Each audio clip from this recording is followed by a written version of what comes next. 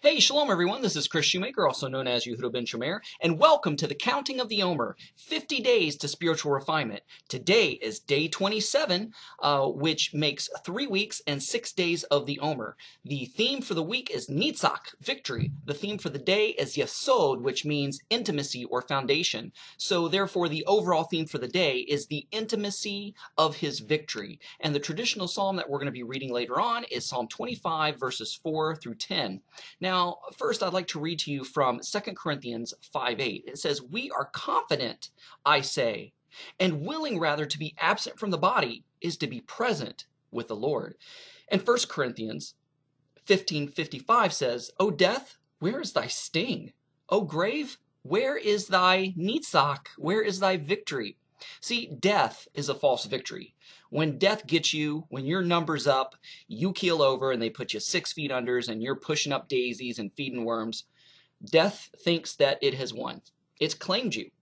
And it is a false victory for believers in Messiah Yeshua who walk in the footsteps of Yeshua our Messiah by walking and following in the Torah. Why is this? Because we are promised one day of the victory of resurrection. The victory over death, where our bodies will be raised anew, will be transformed into the same type of body that Messiah Yeshua rose with himself. So what makes this so intimate? Well, just think back to creation. How were we created? And it says, the Word of God says that God breathed into man's nostrils the breath of life. And thus we became a living soul. So it was the intimacy and the closeness of his very breath that resurrected us from the dead.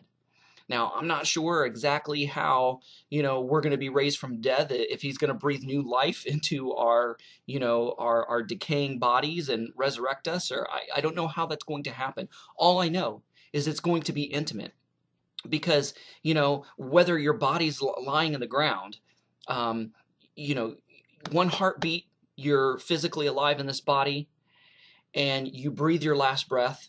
And all of a sudden, your eyes are open and you awake and you are in the presence of God. So the intimacy of the victory is a breath away, one breath away. It's a heartbeat away, one heartbeat away.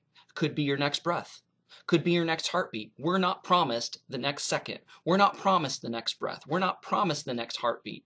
But for us in this life, when it's over here, it's really not over, because we're going to be immediately in the presence of the Lord. To be absent from the body, as I read before, is to be present with the Lord. So even though this existence may come to an end for us on this plane of existence, in this mud hut, this fleshly body, the next breath, the next heartbeat that we have or take could actually be in the presence of the Lord.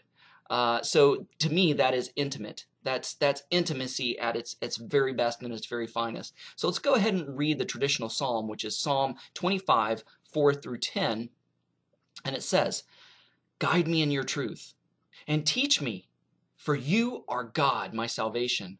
For you I wait all day. Remember, Adonai, your compassions and your mercies, for they are from eternity. Remember not the sins of my youth, nor my rebellion. According to your mercy, remember me for the sake of your goodness, Adonai. Good and upright is Adonai. Therefore he directs sinners in the way. He guides the humble in what is right, and teaches the humble his ways. All Adonai's ways are loving kindness and truth." See, that's the litmus test right there, if something comes from God or not. Is it loving kindness, and is it truth? Is it truth being told through loving kindness?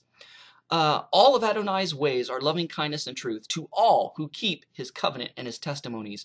For your name's sake, Adonai, pardon my guilt, for it is great. So let's go ahead and close off this time with a word of prayer. Thank you, Abba Adonai God, that the enemy perceives as our defeat is in reality our victory, and that victory may only be a breath or a heartbeat away. Thank you, Abba Father. In Yeshua's name we pray. Amen. Hey, thanks for watching. Shalom, Shavua Tov.